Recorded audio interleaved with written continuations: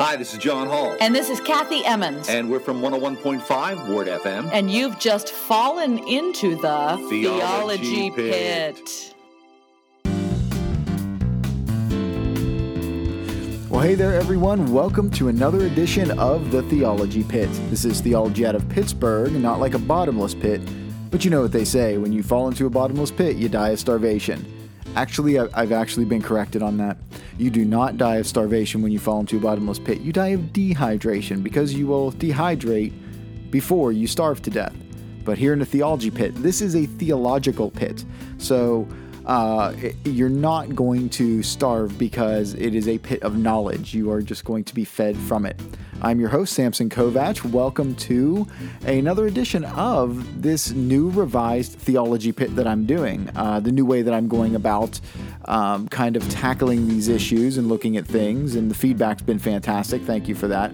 I'm also doing smaller Theology Pits, hopefully you're aware of that, called the Pit of Conception, where we just talk about different concepts in the Christian church and in theology and tackle them in like a 5-minute just like a little 5-minute snippet so you can just get it real quick. Because I understand listening to something that's an hour or an hour and a half long, that can get kind of tiring after a while. It really can. And because it can get so tiring, I wanted to have something for people to just kind of take along their day, put in your playlist that, just all of a sudden, maybe in between songs, maybe, I don't know how, exactly you would work it on whatever device you're listening to, but it would just kind of come in there and you would have 5 minutes of quick theology and a quick theological lesson.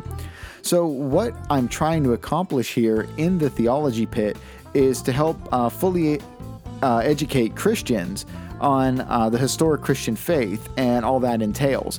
And that's a very big challenge. It's a mountain of things. I mean, it is just a very daunting task because when you talk about Christianity, well, who's Christianity? Which denomination's Christianity? I mean, some Christian churches and some members of that church, their history goes back as far as the foundation of their church, physically, and that's about it. Not just Christians, not just believers, but also unbelievers. They may have grown up in the Christian church and then have rejected it later on. But what they rejected might not have been the historical teaching. It might actually not have been the gospel because they never really heard it or never understood it or never had it explained to them. And sometimes, like we talked about last time, people just have faith in faith, and that's all they were told to do. Well, just have faith as though it's a blind faith, and you are just to believe, and that's it. So I want to make this a place where unbelievers can pose questions and get like real answers from a historic Christian background. So that's really kind of the mission statement of the Theology Pit as a whole, and of this ministry.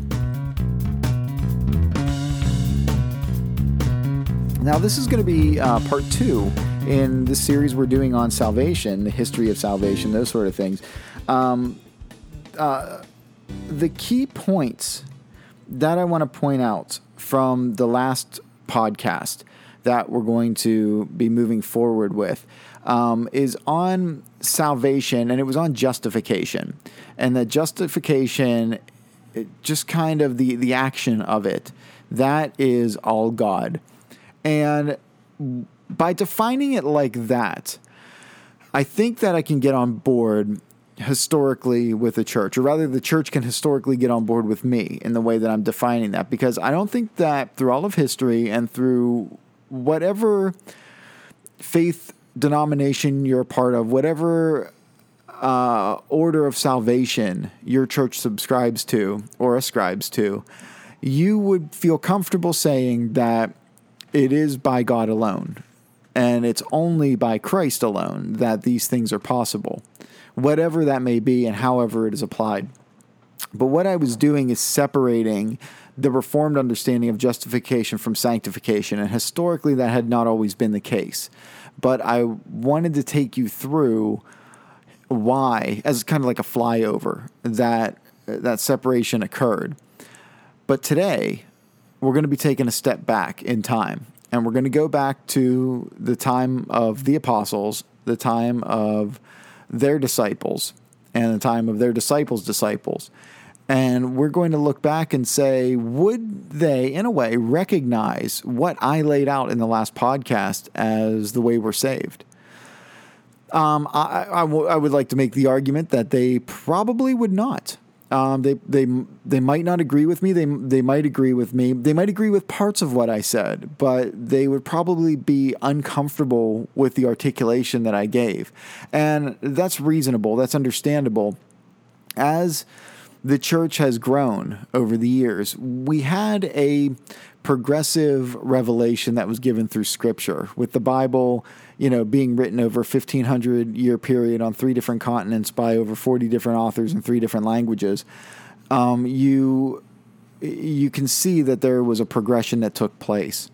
And then once that ended, there became a understanding of, progressive understanding, I suppose, where we had this revelation.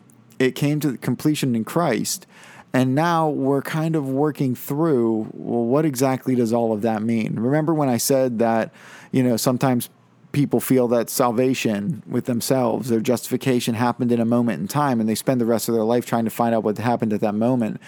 Think of the life of the church. If the church is a personified as a person, they would do the same thing, and they would look back and say, okay, what happened? I mean, what just happened? How does this relate to us? How do we understand these things? And I think that what we'll see is that the nuggets of what I was talking about in the last podcast, the seeds of what I was talking about, you're going to see, kind of planted here in what the early church fathers thought and how they viewed salvation. A lot of times you hear things from people when you're talking about the Bible, and they say things like, well, that's just your interpretation. And what they're saying ultimately is you are just taking your preconceived notions of what you think the Bible ought to say and your experiences and your environment, and you're imposing that on the Bible, and you're making it say what you want it to. And in one sense, they're right. Saying that we are completely objective whenever we read the Bible, I think, is an error. I don't think that we should be that bold to say those things. Some people do. I try not to. I try not to be so arrogant as to say that I'm the one who has this completely figured out, especially when it comes to things like the application of the atonement and the full understanding of what God is doing in the lives of the church. I know you're saying, yeah, right, you come across as arrogant. I know, and I apologize for that. I always got points knocked off in my homiletics class for those sort of things, for my speaking tone and the way I approach things. But everybody throughout history, if you were to ask them, any culture, any generation of Christians, are you the ones that have it figured out? Every one of them is going to say yes. Every one of them is going to say, we finally got it right.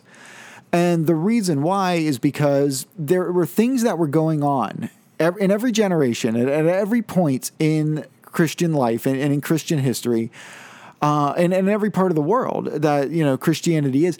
There are outside things that are going on, whether it's with governments, with economies, with, all sorts of things. And you have these outside pressures that are coming in, and it's making you understand the Bible differently. When that'll become evident whenever we look at things like eschatology, the study of the end times. And, we look at, small facts like, whenever Napoleon Bonaparte was, politically more or less taking over all of the world, people were just saying, you know what, I think it might be possible that one person could actually control the world. And they would start reading the book of Revelation differently from that point on, from the early 1800s to today, taking on what's called a futurist view. Not saying, I'm not going to get into all that. But let's just put a pin in that and save that for a later pit on the end times and the church also. This kind of go hand in hand. But we have these, not only these outside influences, but we also have inside influences too. You might have, a lot of people see heresy as bad and as heretics as bad. And I'm not saying that it's good, but what I'm saying is that whenever you have these inside stresses from the church going on, these let's call them heterodoxical viewpoints, these different views, these different beliefs rather. This causes us to reflect on what we had said before and what we should say in the future and what we should say about things now. So we might not be thinking of something until somebody comes along and makes a statement. And then we look at that statement and say, well, is this right or not? And we have to talk to other Christians. We have to talk to other people. We have to, and we have to sit there and we have to debate it and we have to figure out, is this what God's word is saying? Because nobody's thought about this. Either they didn't have time, there were other things that were going on. A lot of times, back in the olden days, information doesn't travel as fast as it does today. I mean, I'm doing this podcast on a Saturday, and I'm probably going to upload it on a Saturday. And depending on when you refresh your accounts or when it gets to your feed, you're going to get this within a couple hours. Maybe, as soon I know with mine, I can put this podcast in and I can refresh my iTunes and it's there almost immediately, which means it's going out to the world, hypothetically, almost immediately. That's a lot faster for information to travel than what it was 2,000 years ago. So sometimes you would get people that would believe a view or hold on to a view for years before it's really talked about and before it's really dealt with. And sometimes as we're going to see, there would be a view that people may say that they hold to, but they're not as particular and precise about that view as the next person is. And we'll see that also in what happens here. So one of the big ideas that we have to look at is sin and death. And we talked about that. We talked about sin and death on the last podcast a little bit, and that's what Christ is saving us from. But when I was talking about that, and it kind of hit me listening back to the podcast and talking with my wife, talking with other people, the concepts that I was talking about and the way that God was going about fixing things, the emphasis that I was putting on it was outside of us, the Latin extra nos. It was outside of us. It was nothing that we could do, so therefore it made it feel like we have no responsibility. And I don't want that to completely come across as though we have no responsibility, but at the same time, I want it to come across that we don't save ourselves. So there's a little bit of tension there, I understand. And as this goes on, we'll talk a little bit more about that. We'll probably get into that more in the next edition of the Theology Pit. But right now, we have to talk about, what exactly we see as our problem. Is it outside of us? The sin and death, something that we can't control, something that, is kind of abstract in a sense. Or is it more than that? Does the atonement mean more than that? Is it different? And why do we feel that way? Why do we feel that it's so outside of us? Now, in the Gospels, Christ is referred to as the great physician many, many times. He does a lot of healing miracles, healing the blind, healing lepers, healing of the sick, healing of people who can't walk, like those sort of things. And when you see that, you start to get this understanding that there is a physical aspect to what he is doing, not just in the healings, but maybe in our salvation as a whole. And so I kind of wanted to start out with a little bit of an illustration here. I mean, when I say start out, it's been almost 16 minutes that I've been talking here, and I'm just starting to get into, what the topic at hand and what I want to discuss. But I recently went to the doctor's a couple months ago, and I got a clean bill of health from him, and I had to go get blood work done. And a few days after I got the blood work done, I was kind of excited to see my results because I had recently lost some weight. I was exercising more. I was eating better. I was staying on a very, very tight diet. I was enjoying it. I felt really good. And I get a call a few days later about my blood work, and they said that it looked like there might be a problem with my kidneys. And they said, but it's possible that it's just dehydration, that I'm not getting enough fluids. And, it could be just one or the other. And they said it is more than likely it's dehydration, but they might want to check it out again later on. So, I'm like, oh, okay. But here's the problem is that I went to the doctor for my checkup and I felt great. I felt fantastic. But the doctor could see something that I couldn't. He was able to look at me and say, you know what? It doesn't matter how you feel about this. It matters what's actually wrong with you. Now, the interesting thing about this, see, I didn't think that I had a problem. He could see that I may have a problem. But my doctor is also, my general practitioner, my doctor is also my elder at my church. He's an elder at my church. And so in a way, he cares for me both physically and spiritually. Now, if he knows as an elder spiritually what people need, and he knows as a doctor physically what people need, puts him in an interesting perspective, puts him in an interesting position, because if we don't know what's wrong with us, then we don't know what needs to be fixed. If he was to come to me and say, listen, you may be dehydrated, and what you need to do is you need to study the Bible more. Well, okay, as a Christian, studying the Bible is not bad. It's good, but, and it's not that I don't want to study the Bible. It's not that I'm resisting it. I'm not going to say to him, no, that's ridiculous. What are you talking about?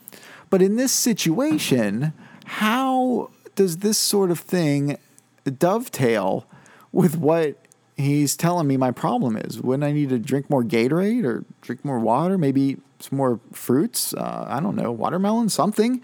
Well, when we look at what we need for salvation, sometimes we get stuck in this pattern of my environment and my church and my focus at the time, my culture, is here. And this is where I need things taken care of.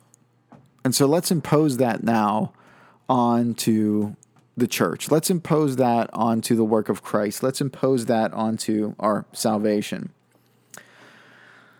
So sin and death. Sin and death. How does this help me now? We're going to get into the early church here now and their understanding of what's going on. And I want to give a little bit of background before we actually start getting to what they put forth that we need. When I say early church, I'm talking around the years between like 80 and 200, maybe 300 AD. We could expand that more or less however you would want to think of what constitutes the early church. You can go back to 30, 33 AD, around that time, and say, well, at Pentecost, that's the early church, and then however you want to break it up. But I'm just telling you the time period that what we're talking about, the application of the atonement, when it started being articulated and being solidified in a way, is in this time period specifically. Okay, now, the understanding and consensus of the atonement was really, really slow at this time.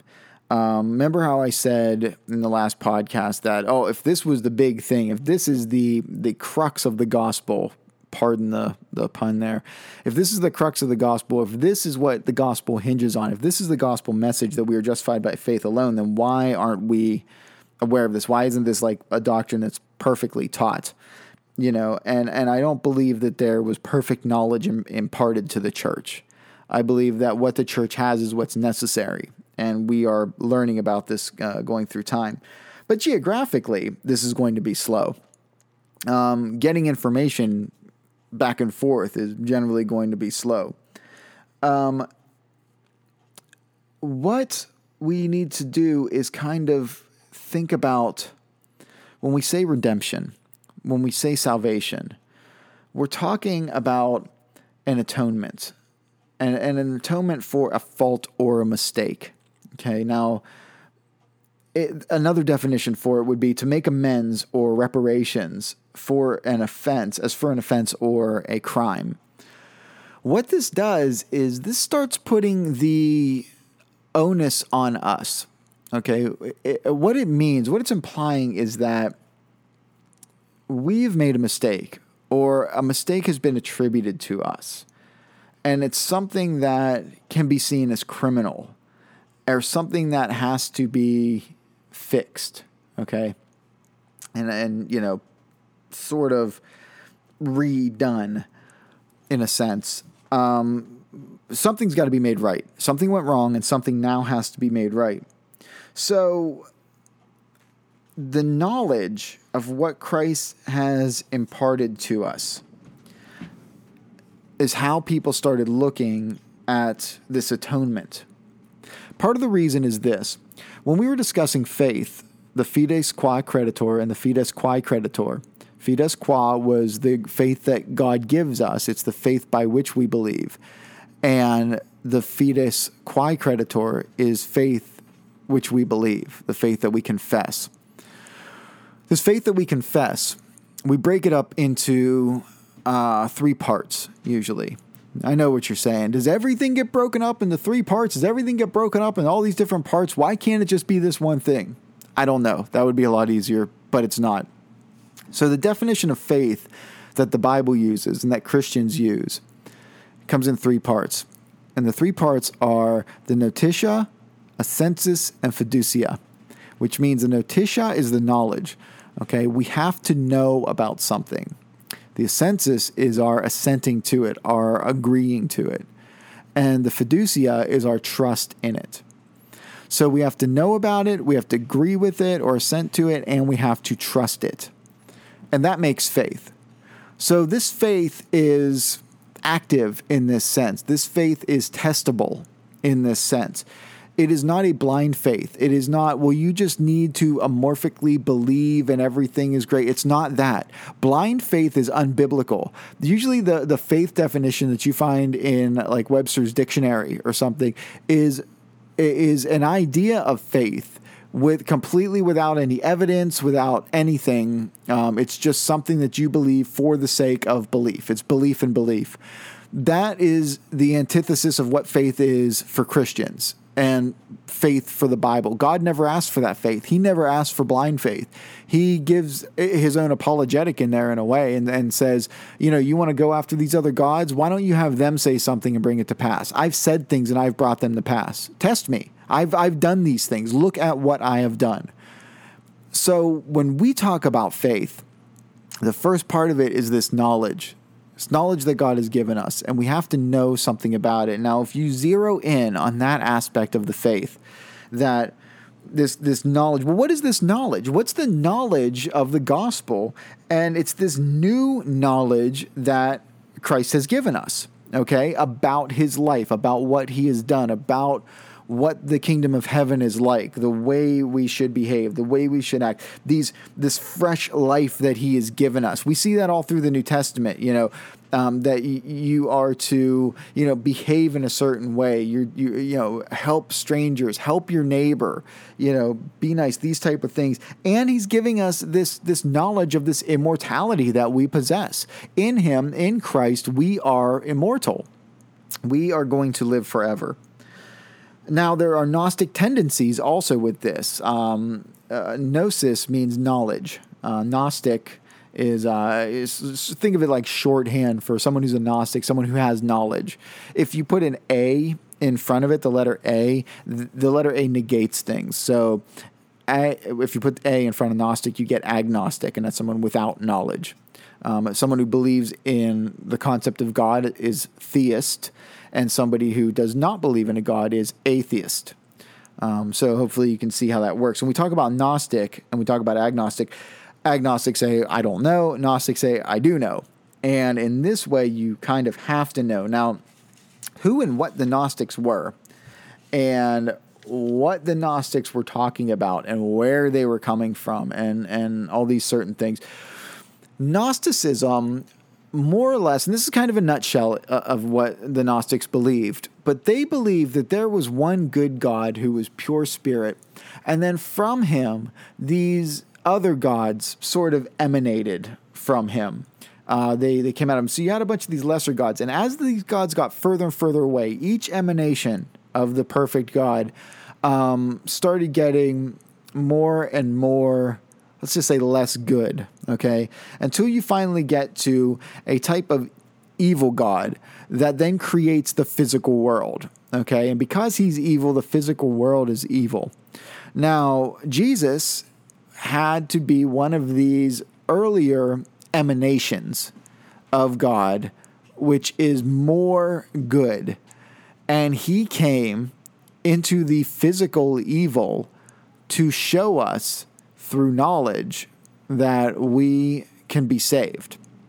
Okay, so where a lot of this is coming from is from Stoic philosophy. And I want to discuss a little bit of Platonic thought and Stoic philosophy to show what is kind of undergirding this Gnostic thought and where we're getting this idea. Because this is going to dovetail into the way the New Testament talks about some things and the way the New Testament deals with some things. So right now we're going to discuss Stoic philosophy. Out of Paul Tillich's book, A History of Christian Thought, I'm going to read some excerpts on what he has to say about the Stoics and about their philosophy and what's going on. The Stoic tradition, the Stoic idea of the courage to take fate and death upon oneself. Okay, a lot of personal responsibility here. Okay, this is like the first doctrine of the word logos. Now, if you know what the word logos means in Greek, it's spelled Logos. Sometimes people pronounce it logos. But the logos was this concept of a universal reality. Okay, it was this concept of a emanation from the true God that was so pure and so perfect. It was a divine emanation, and logos is translated a lot of times word. And so in the Gospel of John, when it says the Word was with God and the Word was God, the word is logos that's being used, and it's kind of pulling from this Stoic understanding, but redefining it. But we have to understand what the Stoics were saying. So philosophically, logos was the law which determines the movements of all reality. Okay, so there is a type of determinalism that's going on here. For the Stoics, the logos was the divine power which is present in everything that exists. Think of Star Wars with the I want to say the midi-chlorides. I hope that I get that right. You know what? I think that people are going to send me more email based on that if I didn't get that right than if I don't get anything else right in this entire podcast here. Okay, so the first law is of nature, okay? It's the divine seed, the creative divine power, which makes anything what it is. So the logos is the creative force here in Stoic philosophy. And it's the creative power of movement of all things. But secondly, it's also the moral law. So it's the law which is innate in every human being when he accepts himself as a personality, with the dignity and greatness of a person, which starts to exclude small children, the mentally infirmed, anyone like that. Thirdly, logos also means man's ability to recognize reality and theoretical reason. Okay? Because man has the logos in himself, he can discover it in nature and history. And it follows for Stoicism that the man who is determined by the natural law, the logos, is the logikos. I don't even know if I'm pronouncing that right. It's written in English letters, but it looks to be a Greek word. Or this logikos is also called the wise man. Okay, so they did not believe that everybody was a wise man, but perhaps there were only a few who have ever reached this ideal. All others were either fools or stood somewhere between the wise and the foolish. So Stoicism held a basic pessimism about the majority of human beings, that mostly everybody was idiots except for the smart people like us. I don't think that's just the Stoics. I think that's just human nature. A lot of people feel like that. I mean, Homer Simpson says that everybody's stupid but me. So the Stoics had this concept of foolishness. Salvation in Stoicism is a salvation through reaching wisdom, okay? Whereas in Christianity, we hold that salvation is brought about by divine grace. But again, the Christianity that we're talking about, it's in the first few centuries here. This is the predominant philosophical thought of the day, and of what of how the world behaves, on their understanding of truth, their epistemology. And because of this, you have groups that came out very early on in Christianity, considering themselves Christian. And at this time, what it meant to be a Christian a lot of times was holding to certain creeds, believing in the death, burial, and resurrection of Christ. These are things in the book of Acts, 42 times it calls us believers or ones who believe. And that's what defined you as a Christian. It was what you believed mostly about Christ, the death, burial, and resurrection of Christ. But if you read in the Gospel of John and you look at John kind of dealing with this, in the beginning was the Word, and the Word was with God, and the Word was God. What he's doing is he is saying that Jesus, as the Word, was not a divine emanation. He was not a lesser God in this way. He is God himself. The bookends of the Gospel of John start out in its literature. You have this type of bookend, and it says the same thing at the beginning as it does at the end, and in the middle is just kind of proving what he's saying. And what he's doing is, in the beginning, and even using that term, in the beginning was the Word. He's kind of harking back to Genesis. He's trying to bring up that, in the beginning, God said. So he's saying that he's tying this all together. And he's saying that, Jesus is God. He is Yahweh. He is the one God. There is only one God. And at the end of his gospel, we have Thomas calling Jesus my Lord and my God. And so and I think there's 7 proofs that he gives, 7 miracles that he gives in there, and Jesus calling himself God in different ways in John's gospel. But that's the whole point of John's gospel and what he is saying at that time. So he's dealing with the Stoic understanding of logos and this word, and saying, I'm using this word that means word, but it's full of these certain connotations in our culture that have this divine meaning to it, this power to it, this sort of thing. And I'm personifying it. And I am saying that it's that and so much more, because it is Jesus who is God himself. The Word was with God, and the Word was God. And he goes on to say, without nothing would have been made. So you can see whenever you read the Gospel of John with this understanding of Stoic philosophy and what they meant by logos and what they meant by word, how he is dealing with that at the time. That's the culture at the time, and that's what's going on. Now you had these people that would want to argue these things. I mean, they have this Gnostic understanding mixed with the Stoic philosophy and these different emanations. And this is predominant at that time, because in 1 Timothy, Paul writes to Timothy, and he says, starting in verse 4, that, I should go back. Let me go back to verse 3.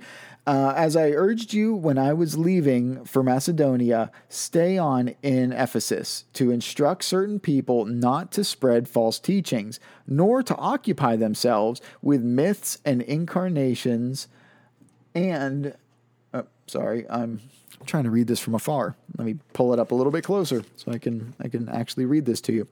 Nor occupy themselves with myths and intermediable genealogies. Such things promote useless speculations rather than God's redemptive plan that operates by faith.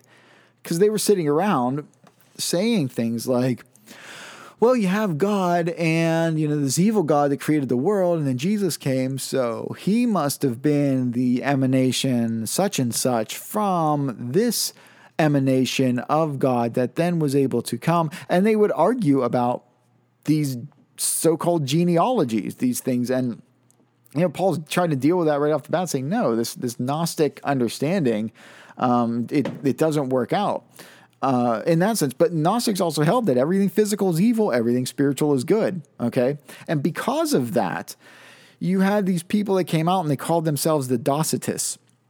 Now, Docetists come from the Greek word dokeo, which means to seem or to appear. And they would say things like, well, Jesus only seemed to be human. He wasn't really human, because we know this because nothing physical can be that good. Nothing physical can be that pure and that godlike. So he just seemed to be human. He just appeared to be human. Even after his, resurrection, he just appeared to be human. He just seemed to, do those things.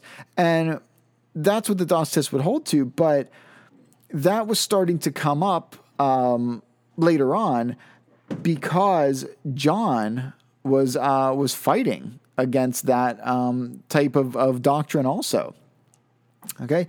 But before I jump ahead to what he was doing and what he was fighting about and what he was arguing with them about when it came to this understanding of, well, he just seemed to be a human being, but he wasn't really a human being. I want to talk about kind of the disciples of the disciples, because I can go back to the Bible and I can talk to you a lot about that, but I want to kind of move us forward a little quicker here into who we're going to be discussing. And two people who were John's disciples was St. Ignatius of Antioch and Polycarp of Smyrna. And if you remember from the book of Revelation, one of the seven churches that book was written to was the church of Smyrna, and that was Polycarp's church. He was the bishop of that church. Now, they were both these disciples of the disciple John, who was the apostle of Christ. And they would say that union with Christ is the important thing, okay, that he is in us. And because he is in us, that we become his temple. And this is a sanative understanding of justification, that something is poured into you that sanitizes you and cleanses you. And they also would write back and forth to each other in their letters. And Ignatius one time wrote to Polycarp and said, beware of these people, these false teachers that are coming to you. They deny prayer, they deny the gathering of the saints together, and they deny the Eucharist, they deny communion to be the body and blood of Christ. And that was very important. And when we get into the satisfaction view of the atonement and we look at the sacramental system, we're going to look at why it actually being the body and blood of Christ is so important within that salvific plan, that salvific understanding. So what they would say is that these guys would say, look, we're dwelling on the Lord's passion, okay? The passion is the time period from when he was taken prisoner in the garden and then he was crucified. So everything that happened in there is called the Passion. Mel Gibson's movie, Passion of the Christ. A lot of people said, well, why didn't he keep it going and show and deal more with the resurrection and afterward? Well, because that's not what the Passion was. That's the resurrection. So the Passion is just on that behalf, on the death and the resurrection. They would affirm that he suffered for us. And that's the whole point of the Passion, that what he was going through was suffering for all of mankind. By his stripes we are healed, and that he died and he rose on our behalf. So the disciples of the disciples, especially John, they were under this impression of what Christ did for us, that is what we have to think about. That's what we have to know and what we have to understand and what we have to hold to. And if you were to ask them, well, how does that then get applied to me? I don't know if they would be able to tell you. They weren't really thinking of that. They were just kind of saying, this is what we were told. This is what we were taught. And these are the important things that you must know. And it's the death, burial, and resurrection of Christ. That is the central thing that you have to hold to. Clement would say that his blood had to be shed because his blood was for our blood. His flesh was for our flesh. His soul was for our soul.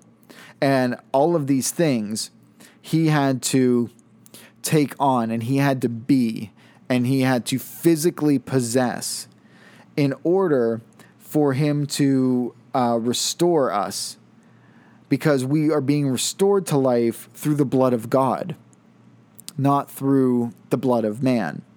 They had this understanding that Jesus Christ is God. If you were to ask them, well, what do you mean that he is God? More than likely, they would say he's the Son of God. And when we get into Christology later on, and we look at terms like Son of Man and Son of God, and what those mean, what the connotations are in those statements, and all of the weight that holds, that's going to make a big difference. But they would just say that he's the Christ, the Son of the living God. He is the Son of God, implying that if you are the son of something, you are that thing also. So he can rightly say and easily say that we're restored to life through the blood of God. Now, the main points that Ignatius and Polycarp and Clement are trying to make here is that what Christ did, it abolished sin and death by taking on human form. Okay, so this is kind of railing against the Docetists in what's going on. They, are coming up and saying, again, that Jesus only appeared to be human. He wasn't really human. And these guys, who are John's disciples, are saying, no, he actually is human. And we know this because John not only spoke about this, specifically his physicality. In his gospel, he says, feel me, my hands, I am of flesh and bone. Give, and you can see that they may have still been having trouble with this. He's like, look, give me a piece of fish to eat. And he gave him some broiled fish, and he ate it in their presence. He was showing them not only that he was physical, but John is emphasizing this in his gospel because people at the time could say, well, he only appeared to be, and they probably were. And John's gospel was one of the later gospel to be written. So he is seeing this come about, and he's putting that emphasis in his gospel. When you read through each gospel, they each have a different emphasis of what they're doing. And this seems to be what John's was. Now, John really, started tackling a lot of this stuff. With his book on 1 John that he wrote, his letter of 1 John. So let me read some of that to you and listen with this understanding of Gnosticism and Docetism in your mind, that Jesus only appeared to be human, but he couldn't have been physical, and physical is bad. So just keep that in mind, and let me read you parts of this letter.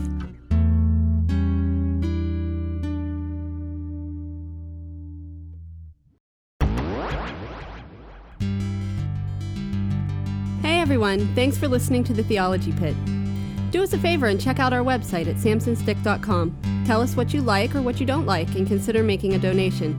Just send $1 to show your appreciation. It's more than just money. To us, it's an encouragement. samsonstick.com. Thanks again. Now back to the show. Okay, so 1 John starts out like this. This is what we proclaim to you, what was from the beginning, what we have heard, what we have seen with our eyes, and what we have looked at and our hands have touched concerning the word of life. And the life was revealed, and we have seen and testified and announced to you the eternal life that was with the Father and was revealed to us. We too have seen and heard, we announce to you, so that you may have fellowship with us. And indeed, our fellowship is with the Father and with his Son, Jesus Christ. If we say we have fellowship with him and yet keep on walking in darkness, we are lying and not practicing the truth. But if we walk in the light, as he himself is in the light, we have fellowship with one another, and the blood of Jesus, his Son, cleanses us from all sin. If we say we do not bear the guilt of sin, we are deceiving ourselves and the truth is not in us. But if we confess our sins, he is faithful and righteous, forgiving us of our sins and cleansing us from all unrighteousness. If we say we have not sinned, we make him to be a liar, and his word is not in us. Chapter 4, verse 1. Dear friends, do not believe every spirit, but test the spirits to determine if they are from God, because many false prophets have gone out into the world. By this you know the Spirit of God. Every spirit that confesses Jesus as the Christ, who has come in the flesh, is from God. But every spirit that does not confess Jesus is not from God. This is the spirit of the Antichrist, which you have heard is coming and is already in the world. Now in verse 7, I want to kind of add this in a little bit just for our understanding later on when we start talking about this atonement. Dear friends, let us love one another because love is from God, and everyone who loves has been fathered by God and knows God. The person who does not love does not know God, because God is love. By this, the love of God is revealed in us, that God has sent his one and only Son into the world so that we may live through him. In this is love, not that we have loved God, but that he loved us and sent his Son to be the atoning sacrifice for our sins. So when we talk about the Gnostics and the Docetists, they were already alive and well at the time of the New Testament. And because of the whole understanding of information and things being passed around, even today, it says that, a lie can be all the way halfway around the world twice before the truth gets its boots on to go and chase after it. You have these different ideas and different things going on. The Gnostics and the Docetists are saying this stuff, which is very palatable of the time. It sounds good. It sounds like, what the world is already thinking in a sense. It's already working in that way. Let's just say that feels like it fits. It feels like it's just right with the experiences that people are having with this. So we come now to Justin Martyr. But again, the main point is that he came to abolish sin and death by taking on human form. That's kind of the whole point of what's going on. Justin Martyr, he was a philosopher at the time in the early 2nd century, and he was, according to his own accounts that I've read in his writings, is that he was meditating on a cliff by the seashore somewhere, and he was thinking about these things and the meaning of life, the purpose of everything, that sort of thing. And somebody came up to him, we don't know who, a stranger who was a Christian, and started talking to him and started speaking the language of philosophy. And he was converted to Christianity. And so he started thinking about the atonement, and his impressions that he gives us are these, and you can understand, as being someone who was trained as a philosopher, he had this Stoic understanding, Platonic thought, understanding of the Gnostics, the sense of the Docetists would, make some sense to him. But he would say that the purpose of the incarnation was as a didactic understanding of redemption as enlightenment, which meant that didacting means teaching here. So the purpose of the incarnation of Christ's life was to teach us in the way that we should be, in the way that we should understand. And if you think back, to what I just said about the Logos doctrine there, it's that this emanation from God, this power from God, this Logos, Jesus being the Logos, being God in that way, he came to teach us and he was this great teacher. And we do rightly think that Jesus is a great teacher, but that's not all we think of him. But if you want to kind of wrap your mind around the nugget of what Justin Martyr would be saying, is that his teaching, not only in what he said, but what he did, is what we need to think about and what we need to live out and what we need to do. So he was this great teacher.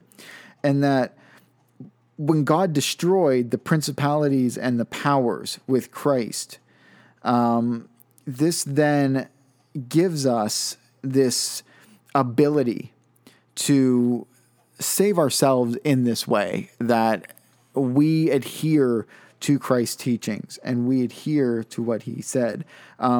We become passable to his will, to God's will. Okay. The crucifix shattered the might of the serpent, okay, who instigated Adam's transgression. Okay. And what he's saying here is that what Christ did was he came, and if you look at his life, he did everything Adam was supposed to do. And we need to mimic that. Now, we're not going to be able to do it perfectly. It's impossible. That's why Christ came and did this. So Christ recapitulated what Adam was supposed to do. Okay, now, this is called the recapitulation view of the atonement. Okay, now the definition of capitulate means to surrender unconditionally, okay, or on stipulated terms. Adam was under this stipulation with God.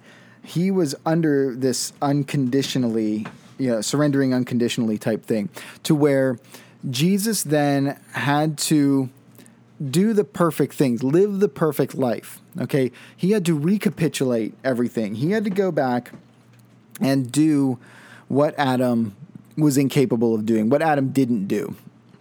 Okay, in the garden, Adam was tempted with food. When Jesus goes into the desert for fasting for 40 days, he is tempted with food in the same way. If you remember, Satan appears to him and says to him, why don't you take these rocks, make them into bread? And, there's nothing sinful about feeding yourself, okay? And especially in this situation.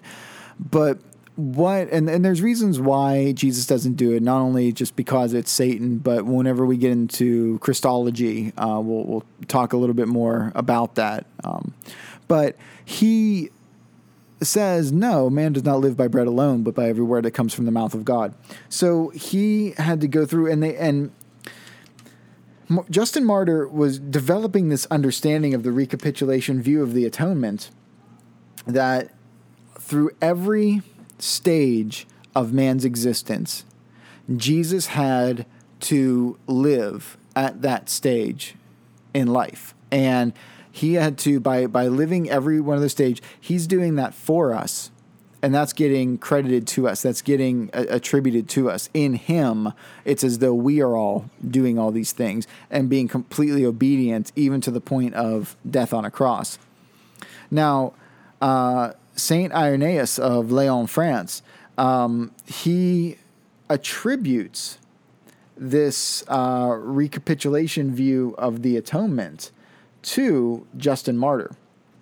Okay, and in his writings, he's like, yeah, I'm grabbing onto this, because not only is it the very physical understanding here, but it is a very fruitful teaching understanding. Now, who is Irenaeus?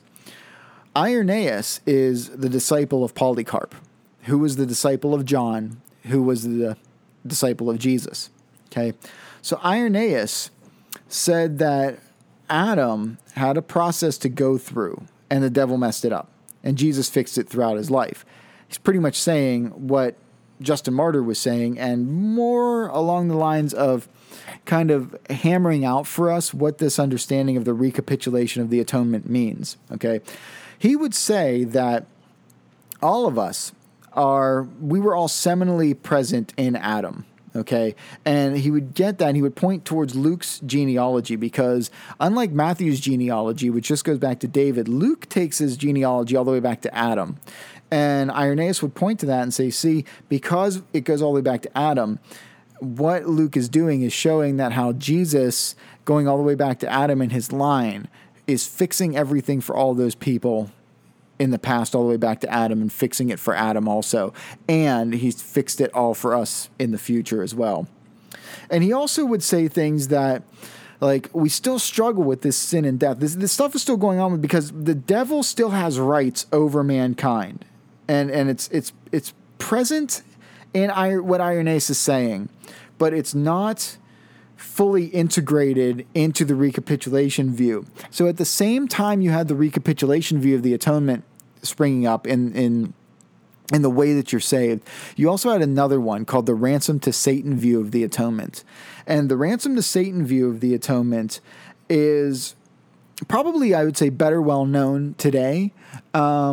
It's a very good illustration that you can give from the pulpit for this. It's popular. If you've ever read The Lion, the Witch, and the Wardrobe or seen the movie, the ransom to Satan view of the atonement is done in that movie and in that book, where Aslan the lion is killed on behalf of one of the children, and because it was not proper for someone who is completely innocent to die, death could not hold them. And so therefore, this understanding that it comes from this doctrinal understanding that I don't think many people hold to, many churches hold to officially. I don't think any of them do, but it's the ransom to Satan theory of the atonement. And that Adam's sin was disobedience. And that's why Christ had to live through all these stages and even death, because Adam died because of his disobedience. So Christ had to die also because of Adam's disobedience. And so he had to make everything right the whole way through. Now, the ransom to Satan view of the atonement, to kind of get a grasp on it here, is that whenever Adam sinned, the devil took control of mankind. And the illustration goes like this, okay? That there was a man who was walking down the street, and he saw a young boy with a couple birds in an old rusty bird cage. And he said, "Hey, what do you got there, son?" And he says, "Well, I got these birds. Caught them out in the field, And he was like, "Yeah? What are you going to do with them?" I said, "I don't know. Probably going to, poke them and, pick on them, make them fight each other, those sort of things, make them, do whatever." "Yeah, and then what are you going to do?" "Well, then I'll just, take them back out and kill them when I'm done playing with them." Like, there's nothing. He's like, "Son, how much do you want for those birds? I want to buy those birds from you." The boy says, "These birds aren't worth anything. They're just field birds. They're nothing." And he says, "How much do you want for them?" The boy looks at the man, sizes him up. "Take $20, or some ridiculous amounts, for just some worthless field birds." The man says, I'll do it. Here's the money."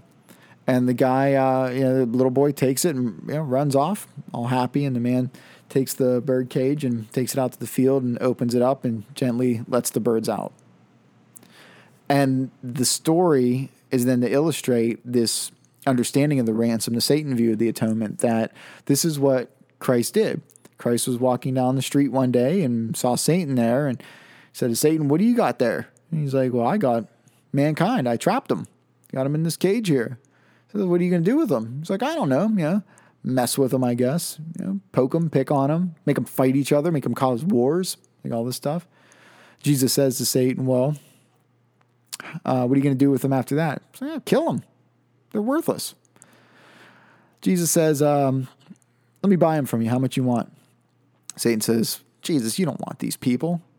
These people are awful. They're terrible.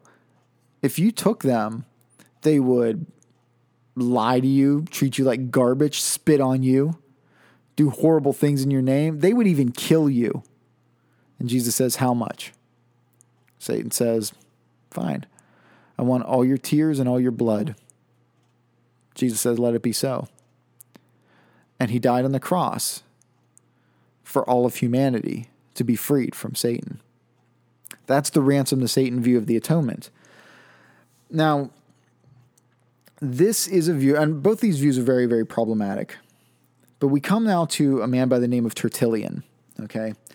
And Tertullian was somebody who was a Traducian. Now, what a Traducian is somebody who believes that the constitution of man, what makes up man, everyone would say in this understanding that man has a material part and an immaterial part, a physical part and a corporeal part and a non-corporeal part. He would say that mankind is a body-soul unity. It's not that a human being has a body or has a soul or has a soul that's connected to it, but they're both body and soul. It's conditional unity. You get your soul from your parents in the same way you get your body from your parents. You get your personality from the personality of your parents. Okay, so this is what a Traducian holds as opposed to somebody who is somebody would hold to like a two dual part. The word's escaping me. Word is escaping me here. But if you held to man being two parts or three parts, a dichotomist and trichotomist, that's what I'm thinking of. If you were a dichotomist, you would say that man has a body and a soul, and a trichotomist would say that man has a body, a soul, and a mind, and how those reacted with each other and reacted with God and integrated in certain things. But that's a humanity and sin understanding talk. It's a different theology pit. So Tertullian, being a Traducian and being very well educated, he took a legal look at what was going on here, and he emphasized the necessity of the reparation for the offenses committed, because we are just like Adam, as the branches are just as much a part of the tree as the trunk of the tree is. So we're just like these offshoots of Adam, which means that it doesn't matter how far that branch is going out, that branch is still connected in every way. Even if it looks different, it's got leaves on it, it's connected exactly the same way, right to that trunk. It is the same thing. Okay? So he came up with this idea that if you do good deeds, okay, that's merit with God, okay, but bad deeds, then that demanded satisfaction, okay. Those bad deeds, there had to be a punishment for it. Something had to happen, okay. Now, with Christ being perfect and recapitulating everything right, he was doing all these good deeds the whole time, so he stored up innumerable merits in heaven, and these merits were then able to be given to Christians on Christ's behalf in order to save them. Now, does that sound familiar? It should sound familiar from the last podcast. It should sound familiar because these merits that were stored up are distributed by grace and are the grace of God that's distributed through the sacraments. And we get into that sacramental system that we talked about from there. And it's important to see that, this is 2nd century, that these ideas that are going on, you're starting to see these nuggets. You're starting to see the seeds of what eventually, evolves and what eventually comes out in the church later on in the church's teaching. Okay. So it's very important to understand what Tertullian is saying in this understanding. Tertullian also, just a little bit more background on him, is the one who coined the term. He's very good with words, and he coined the term Trinity in order for us to understand our triune God. One what, three who's. One God in three consciousnesses or three persons or personalities. Okay. Now, Hippolytus or Hippolytus, I don't know which way you would pronounce it, held also to the recapitulation view of the atonement. Okay. And he would say that, look, redemption is from knowledge of God. Okay. It's mediated by the word through nature and history. Okay. And it's the law and the prophets, and finally the gospel. All of it's coming together. And Jesus recapitulated all of that. He did everything. He did all this on our behalf to save us. So he's adding to it also. Now, when you get one generation away from Hippolytus, you have Cyprian. And Cyprian would say that Christ suffered for our sins and healing our wounds and destroying death by his blood. And by doing that, we have been restored to life and our sins have been purged by his blood. So you can see how, as this is kind of moving and going along, these people who, a lot of them were contemporaries, but they lived in different parts of the world, they're getting these teachings from the different apostles in, where they came from. And they're sitting back and they're trying to formulate this. They're trying to explain to people how it is that Jesus has saved them, how it is that something that somebody did outside of us can have a direct relation to us today and to us physically. Now, a man by the name of Origen was from what we would call more of the Eastern Church. Okay, this was a lot of Western church stuff. This is more Eastern Church. Now, this is at this time, I would say, an unnatural divide. The real sharp divide between the East and the West doesn't come until 1054 AD. But you're going to see the emphasis that the West Church, which is the Latin Church, think of the Roman Catholics and the Protestants, and you can understand where a lot of their ideas are developing here. The Eastern Church has a little bit of a different grasp on the understanding of doing theology, and also, what its kind of its meaning behind it is. Now, what Origen did is he looks at the book of Genesis as a cosmic myth. Okay. And I don't want to say that like negatively. He's not trying to be negative. He's saying that it's a cosmic myth because of the whole original sin thing. Okay. That's going on. And, he would say that we have these bodies. Okay. And he holds to what's called a pre-existence theory. Now, what this is that all of the souls that there ever will be have already been created and are in heaven. And let's say by punishment, we are then put into these bodies. And these bodies make us who we are, and these bodies in a way corrupt us. This means that each soul is a carbon copy of another soul. It has no identity. It has no personality. It has no behavior. There's no point to it. Okay. It's when it's inserted into the body that those sort of things develop. Okay. So there is no diversity, and all of them had free will. Okay. Souls were free. So it rested on their own volition to advance by imitating God or to fall away by neglecting him. Okay, so again, Christ was this great teacher, and we can get this understanding, and he's kind of echoing Justin Martyr a little bit. And Justin Martyr, I would say he's more, East Coast, East Side, rather than West Side. And, he's sort of echoing that, Jesus is the great teacher. It's much more of a didactic understanding that we have. I want to read to you from the book Early Christian Doctrines by J.N.D. Kelly.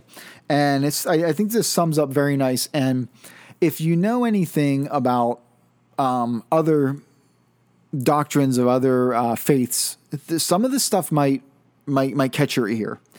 When he's talking about the concept of the souls and of them being free, and by their sinning and the way that they fall in place with God is by their own volition here, that Jesus' soul was unique, okay? He was the exception. And I'm going to pick it up here. It says, with the unique exception of Christ's pre-existent soul, all these rational beings opted in varying degrees for the latter. The result was their fall, which gave rise to the manifold of unequal gradations and spiritual existence. Before the ages, he writes, they were all pure intelligences, whether demons or souls or angels. One of them, the devil, since he possessed free will, chose to resist God, and God rejected him. All the other powers fell away with him, becoming demons, angels, and archangels, according as their misdeeds were more or less or still less heinous. Each obtained a lot proportionate to his sin. There remained the souls. These had not sinned so grievously as to become demons, or so venially as to become angels. Therefore, God made the present world, binding the soul to the body as punishment. He plainly chastises each to suit his sin, making one a demon, another a soul, and another an archangel. Now, this really rings of what the Mormons teach on the pre-existence theory. Mormons go a little bit further. I'm not going to get into Mormonism here and what they hold to. But I kind of wanted to bring that out with J.N.D. Kelly here. Now, what Origen would say post-resurrection is that Jesus' soul was fused with the Logos ineffably. Okay, now what that means is that ineffably means that it's incapable of being expressed in words. It's undefinable. A secondary definition of it would be that it's not to be spoken because of the sacredness. So when you say, well, if Jesus had a unique soul that was different from ours, how exactly could he recapitulate for Adam if it was different? And then how can he still, even post-resurrection? And this gets into what's called apophatic theology. Apophatic theology is very mysterious theology. It's theology of mystery. It can't really be explained. It's a negative theology. It's a theology of explaining what is not to explain what is. This is why they would use things like ineffability. You wouldn't say that, God is eternal because you don't know what eternality is. That might not even be the right word. That might not even be the right concept. So you just say he's beyond the ability to change. You would just say things in more of a negative way. And the Eastern churches still hold to this today for certain reasons. Some are admirable, but I think that they take it a little bit too far. The other side is called cataphatic theology, and that is where they are trying to explain everything. This is much more Western, Roman Catholic Protestants, and this is why when the Greeks look at the way that Roman Catholics and Protestants do theology and look at the way they behave, they say, you guys are just the same coin, just two different sides, and we would look at them and say, how can you even think that? Look at how different we are. And they wouldn't see it. They're like, why? You guys think about God the same way? You do theology the same way? What's so different about you? Where a lot of Protestants look at the Greek Orthodox Church and the Eastern churches and say, you guys are just Catholics without a pope. And they would look at it and say, how do you even consider us Roman Catholic? Like, that's crazy. We don't even think like them. But they have the sacraments. They have the concept of the sanative understanding of justification, of deification that we'll get into later, theosis. We'll discuss with them. But you can see how what Origen is talking about, and since he is of this Eastern side, the Eastern Church is kind of following a little bit more in that direction. Okay? And he would be holding out also on this ransom to Satan view of the atonement. But he would say that the most frequent and characteristic thought is that Christ is a teacher who endows men with true knowledge, leading them to a love exempt from desires and a righteousness whose prime fruit is contemplation. He is their guide at the different levels of life. I'm reading from J.N.D. Kelly's book, again, Early Christian Doctrines here. And he's also the teacher who's an all-healing physician of mankind, who bestows immortality as well as knowledge. God's will, he remarks, is the knowledge of God, and this is participation in immortality. So man is deified. The Word became man so that you might learn from man how man may become God. As God, Christ, forgives our sins, while the function of his humanity is to serve as the model so as to prevent us from sinning further. Now, what's interesting about that, a lot of that stuff probably jumped out at you. What do you mean? That just sounds crazy, man, becoming God and like all stuff. This is the concept of theosis, of deification. It's not that he becomes God as a triune God or who God is, but he becomes God-like. And that Jesus is showing that way. Now, Clement's soteriology and Origen's soteriology here are very steeped in what's called Christ mysticism, okay? Where the death, burial, and resurrection of Christ, the passion part of it, it really doesn't play a redemptive part in mankind. When you're looking at the recapitulation view of the atonement, this is where you start seeing the problems that were coming about. More Origen's thought, he conceives of Jesus' human nature as having been progressively deified through its union with the Logos. After the resurrection, its materiality disappears and his human soul becomes fused ineffably with the Logos. Okay, so the Logos is our teacher, lawgiver, and model. By associating with him, we lose our deadness and irrationality, becoming divinely possessed and rational. He is the pattern of the perfect life, the exemplar of true virtue, in whose likeness Christians are transformed, thereby being enabled to participate in the divine nature. Discoursing in bodily form and giving himself out as flesh, he summons to himself those who are flesh, in order that he may first of all to transform them into the likeness of the Word who has been made flesh, and after that may exalt them as to behold him as he was before he became flesh. With Jesus, human nature and divine nature began to be woven together so that by fellowship with divinely human nature might become divine, not only in Jesus himself, but in all of those who believe and embrace the life which Jesus taught, the life which leads everyone who lives according to his commandments to friendship with God and fellowship with him. Okay, so the Savior's death here as a twofold, aspect to it. As an example, for us to live by, and him recapitulating anything, and also as a trophy of his victory over the devil. All right, now problems that you come across with this understanding of the recapitulation view of the atonement. There's also a man by the name of Methodius. He had just kind of a weekend view of the recapitulation view, but he was another one who held to it. I'm just going to kind of skip over him real quick.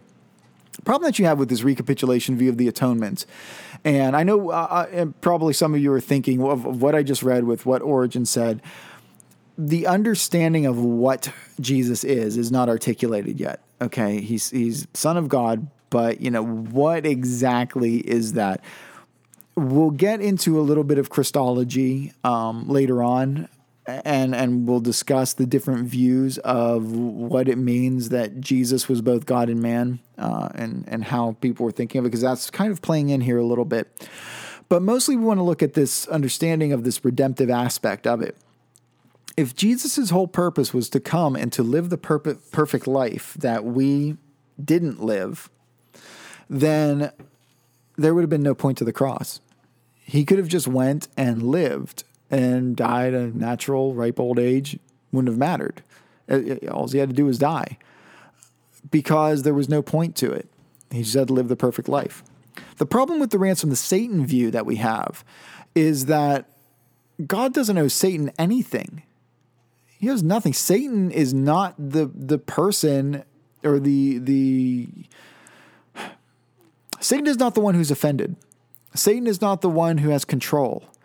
Satan is not the one whom the right has to be made. We fell out of favor with God. We fell out of fellowship with God. Restoration had to occur vertically between us and God, and Christ is the mediator. Nothing had to be paid to Satan. Satan does not have that power. So that's where these two things got kind of separated. Now, why is there so much emphasis on this mental understanding, on this cognitive ability, on this Gnostic understanding? Why is that so prevalent in the aspect of we have to learn from Christ and him being a great teacher and doing all this stuff?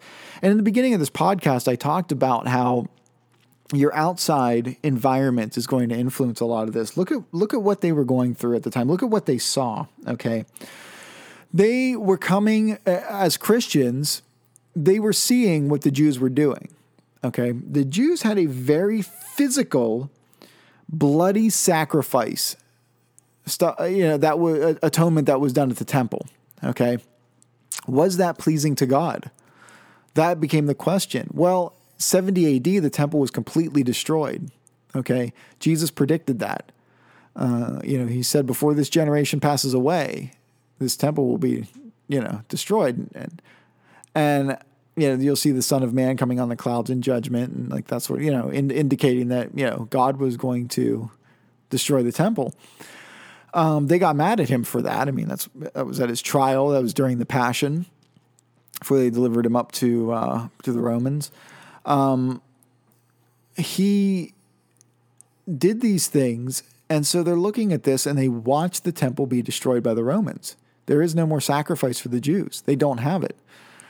The Jews then, where the Sadducees were very tied into the temple, the Pharisees took prominence in the teaching, and things started changing a little bit. They had no place to sacrifice anymore. They kind of morphed into more, prayer and supplication, those sort of things. But you didn't have a physical sacrifice going on. So the physicality of the sacrifice is now gone. What do the Christians have? Well, they have an unbloody sacrifice of the Eucharist, of bread and wine. So the bloody sacrifice is done away with. The physical, you are now feeding, as some Christians would say today, spiritually on the body and blood of Christ whenever you're partaking of the Eucharist. Not all believe that, but some do. And when they're looking at this and they're saying, look at what's happened to the Jews because they rejected God. Their temple was completely destroyed. All right, the Great Diaspora happened. They got spread out, and then later on in like the 130s, then they were finally expelled from Rome and weren't allowed back. They had from the Roman Empire. They had no land.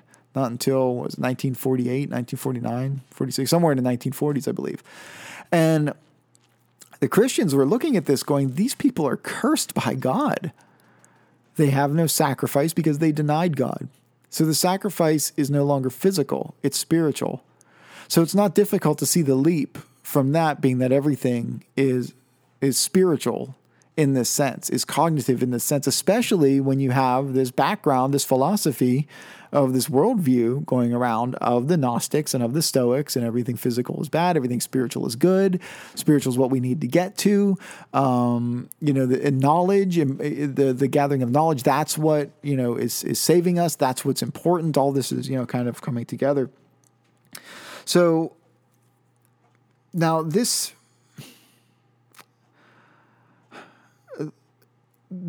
also, and this is my hypothesis here, this is my kind of thoughts on one of the reasons why this type of Christianity, and this type of, I don't want to say this type of Christianity, it sounds bad, this type of understanding of the atonement may have gained a little bit more foothold than perhaps a different understanding of justification, those sort of things.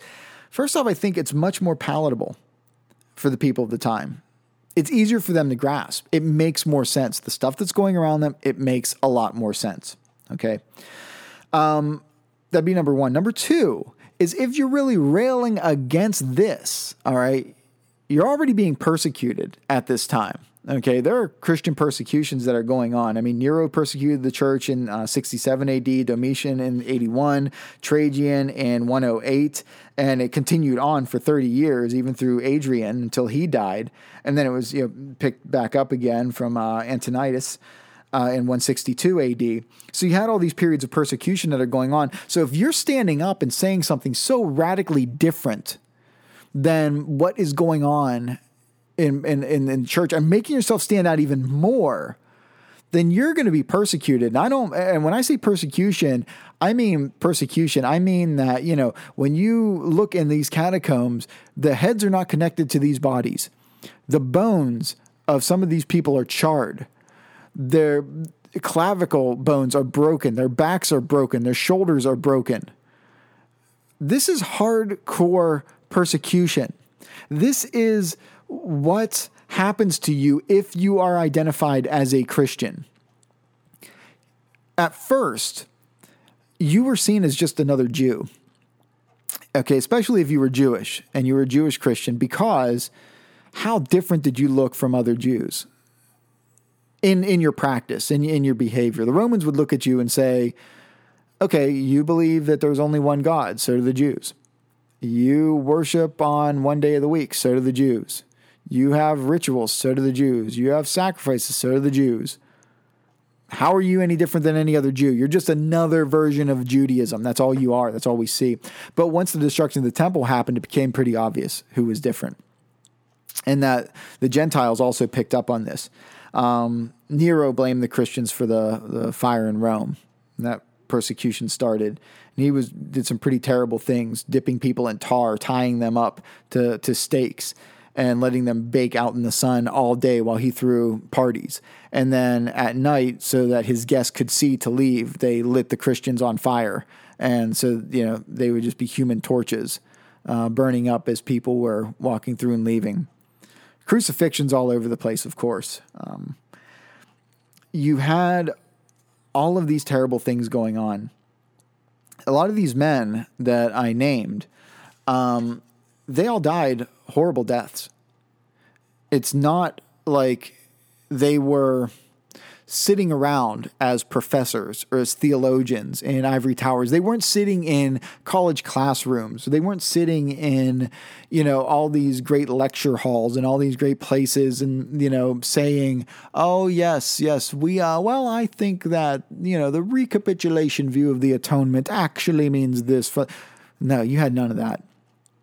They were persecuted. They were hunted down. They did not want to die. They wanted to keep proclaiming, the gospel of Christ. They wanted to keep going. They would hide. They would go out. They knew that if they died, they were going to be with Christ, that wasn't the thing. But humanity is what it is, I mean, dying for Christ, it's not like they didn't know it was happening, okay? I mean, they learned from Peter and Paul, okay? Peter was crucified upside down, publicly. All right? Paul was decapitated. The apostles, there was only one of them that died a natural death, and that was St. John at an old age. And while these things were going on, he was boiled in oil, and he didn't die. And it freaked out the emperor. He had him exiled to the Isle of Patmos. Okay? These people saw these things happening. All right? And they still would not deny Christ. Polycarp, the disciple of John, who, knew John when he was boiled alive, watched all these other disciples, of Christ signing in blood their testimony, saying that these guys were saying, no, we saw this stuff. We know this to be true. And we're not going to deny it. All of them. I mean, you might find one person that dies for a lie. You're not going to find a dozen people that die for a lie, something they know to be a lie. You're going to have someone that's going to say it's not true. And then you have their disciples that watch this happen. Polycarp's taken to the Colosseum. You read his letters and what he says to people when he's on the way, when he's on the boat, on the way to be fed to the lions. And he says, I've heard that if you don't move, the lions won't attack you. So what I'm going to do is I'm going to charge them in hopes that they attack me and they completely consume all of me so that there won't be any mess for anyone to clean up. He was 86, and they were saying, all you have to do is deny Christ. And he's like, I've lived 86 years, and Christ has done nothing to me. He hasn't harmed me. Why would I deny him? And he was burned alive. They had different ways of burning people, different ways of killing people. His remains, they didn't want his followers to gather them up and give them a proper burial. They had to sneak in and do that. Illegal. But they did. They put their lives at risk. So being a Christian put your life at risk. When you got baptized, it cleaned you up. People were dirty back then. I mean, they didn't have showers. They didn't have all that stuff. If you cleansed yourself in the middle of the day at some point, they knew it was a very visible thing. Something happened. You could be killed for that, becoming a Christian, being baptized. All of these men, Justin Martyr was another one. Even Justin Martyr in his beliefs, he was captured with 6 other people. He was tortured and then killed gruesomely. Eusebius's church history, we find a lot of the descriptions of what happened to these people. None of these people died an easy death. That matters. That says something. It says that they actually believed this. They knew it to be true. They knew it to be true not only because of what was written, but they knew it to be true because of the blood testimony that was given by their teachers, by the disciples, by the disciples of the disciples who knew them and watched these things happen to them. They had nothing to lose. Everything to gain, nothing to lose, except their lives. And that's a terrifying thing. It's a terrifying thing to be put in that position. But they did.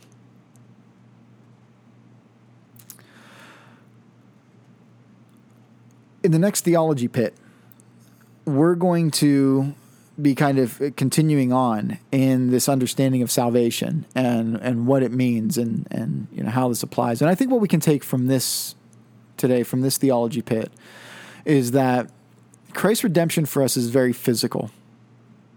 It's physical in the sense of what we are, body and soul, body, mind, and soul, however you want to understand it, us totally. What Christ did had to be done totally. Because if Christ's sacrifice, if his blood was the only thing that was needed, if his sacrifice was the only thing that was needed, well, then he could have died as a baby.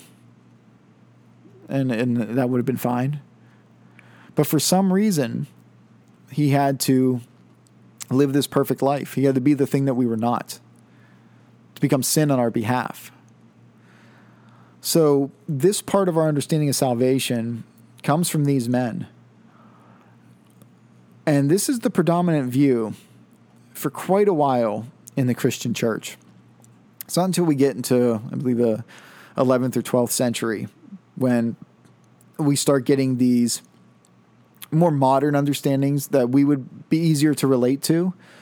Satisfaction view of the atonement, the governmental view of the atonement, those sort of things. And we'll be talking about that, but there's such a long time period in between that. And I think that we need to address what was going on in that time period to bridge why this understanding of salvation had this sort of change, had this shift. But hopefully you could see all the nuggets and all the seeds of these early Christian fathers on this topic. And because of this, we have what we believe today. And I want us to hold to this understanding that, you know, like I said before, perfect doctrine is not necessary for salvation, but it is necessary for the health of the church. And it's all about the work of Christ, and it's all about what God says about us. That's the doctrine of justification. This is sanctification that we're looking at, what we're doing when we're moving. And I hope that this has been informative in our journey here on understanding how the churches today have this understanding, and you can kind of see where it's originating from and how it's changing over time. So if you haven't already, please visit samsonstick.com. Donations are always appreciated. Again, if you want to send me an email, my information is samson@samsonstick.com. It's SAMSON @SAMSONSTICK.com. Again, there's no P in my name. I don't like it. You don't like it in your pool. I don't like it in my name. So just kind of remember that. Thank you very much for joining me on this time in the Theology Pit. I understand this one's gone way over an hour, but I think that it was necessary to get everything in that we did. Thanks for sticking with me. Thanks for listening. Tune into more of the Pit of Conception, and I'll probably be going through a few more of these things, maybe touch on the persecutions and what was going on at the time throughout the week. Again, thank you very much. Thank you very much for your time, and I'm going to close down this edition of the Theology Pit.